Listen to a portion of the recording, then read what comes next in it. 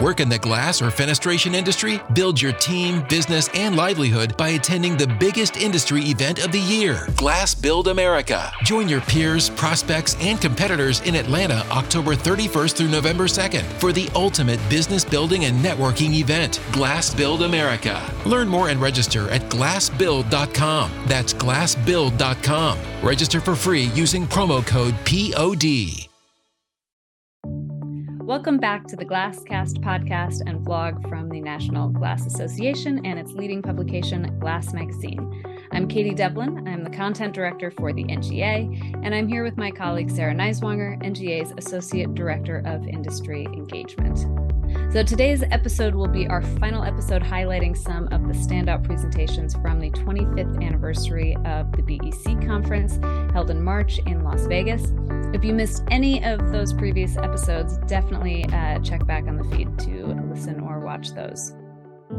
So today's episode features another presentation from the panel discussion, We Will Overcome, the before, during, and after of addressing business challenges. So during this session, glazing contractors offered a unique look under the hood at some common but often under-discussed challenges they faced on recent projects. On the previous episode, Matt Camper from Woodbridge Glass discussed some conflicts among project team players on a complex curtain wall job in Anaheim.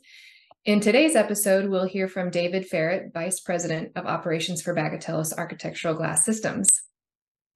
Yeah, so David's talk, it really offers a pretty stark reminder about the unknowns that can happen on a project and totally derail things.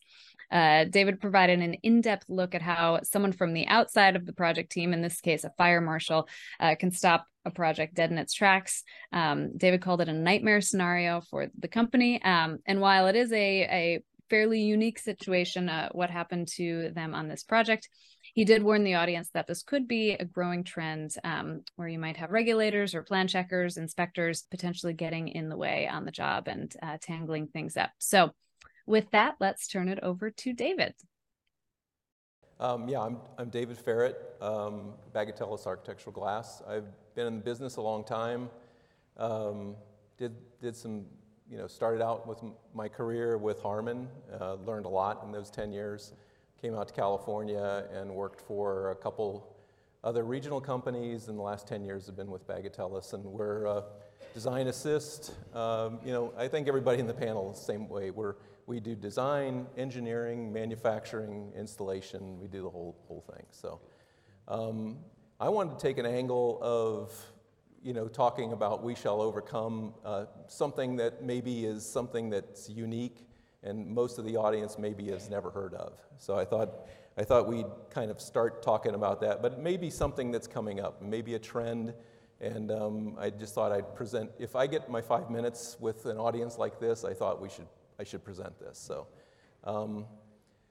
I'll give you my philosophy. When we do project planning, I mean, most of the estimating these days with the programs, with doing BIM modeling, the takeoffs are pretty good, the glass is accurate, everything, the pieces and parts are accurate, but you really do need to think about logistics, installation sequences, equipment, manpower, the regulators, the inspectors, the testing, job site modifications, all of the things that will derail your plan. And I kind of focus more of my project managers on those things, not just the simple stuff. Typically, we get out of design assist and the contract is given to a project manager, and at that point he's really got to develop a detailed schedule. And that is his schedule. That detailed schedule is how he's going to succeed or fail. And here's a sample of just a design assist. Maybe there's a visual mock-up, a performance mock-up, your engineering, your procuring, your shop fab, assemble, glaze, and your field installing, and it's got to match the general contractor's schedule. And so that's kind of a sample of how we do every single project. And then with all of those in line, you really have kind of a process for success. It can derail pretty quickly, but at least you have a plan. And so really then what I want to talk about is one of what we overcome was a little nightmare that happened to us. And I wanted to kind of just talk about the current trends that we are observing in California are the continued increase in added regulators, inspectors, plan checkers. You know, we have, everybody knows the hospital processes with OSHPD, or now they're called HACI, all of the other things, but we're starting to see more and more regulators, and those guys are a little scarier because they're not really builders, but they can make your life pretty miserable. And so in this instance where I'm bringing up the incident that happened to us, and it's happened to some other contractors in this room too, I'm sure, was a particular project where the fire marshal got to the submittal that was done by another contractor. We were not the insulator. We did not have the insulation in our contract, but the perimeter fire containment system was flagged during a subcontractor's submittal, and they rejected the submittal, and they asked if the curtain wall anchor had been fire tested. And of course, the insulator didn't know how to answer that. And then the general contractor talks to us, and we go, well, it's not in our scope. I don't know what you're talking about. And then obviously the general contractor starts to force it to be in your scope because the fire marshal has just, gone ahead and rejected the perimeter fire containment system, and the project stopped. So what do you do? So I don't know if any of you guys really know. Here's an example of what it looks like. A lot of times in the manufacturing business, we'll be asked to put the insulation into the curtain wall system, which is just the board going inside. But the mullion wraps, the perimeter, smoke seal, fire safing, all of that is usually done by another trade. I imagine there are some of you installers that do pick this up, but typically we don't. So again, in this little nightmare, we had this, the fire marshal basically said the only solution was that you were going to burn the curtain wall and prove that your anchor would work. And so we had to go to San Antonio, and we had to build this 6 curtain wall units and erect it in a chamber. Just to let you know, those chambers for UL are the size of, they are an established size, so that you don't fit your stuff, they don't fit around you, you fit into them. I want you guys to listen or think about what UL is and what an EJ is, and maybe learn more about it. I've got a lot of content in this. I don't have a lot of time to go through all of this, but just to kind of show you my little example that we overcame.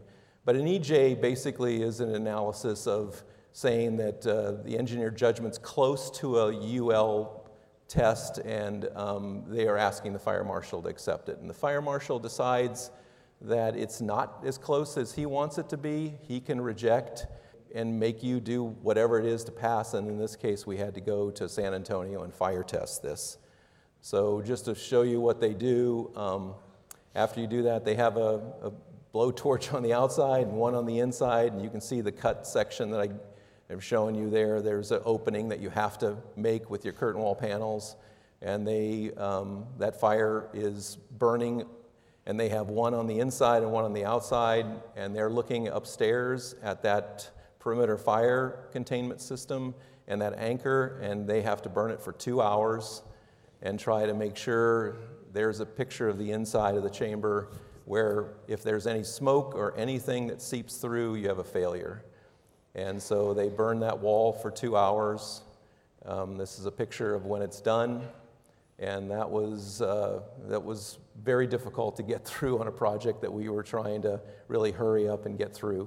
I've given some links to Hilti and STI and Owens Corning, who are really the experts at this and not I.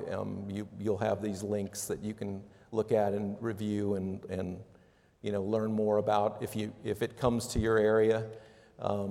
My takeaway on this, this is an example of what the UL looked like and what the EJ looked like, and how the fire marshal just absolutely rejected it because it was not the same looking thing.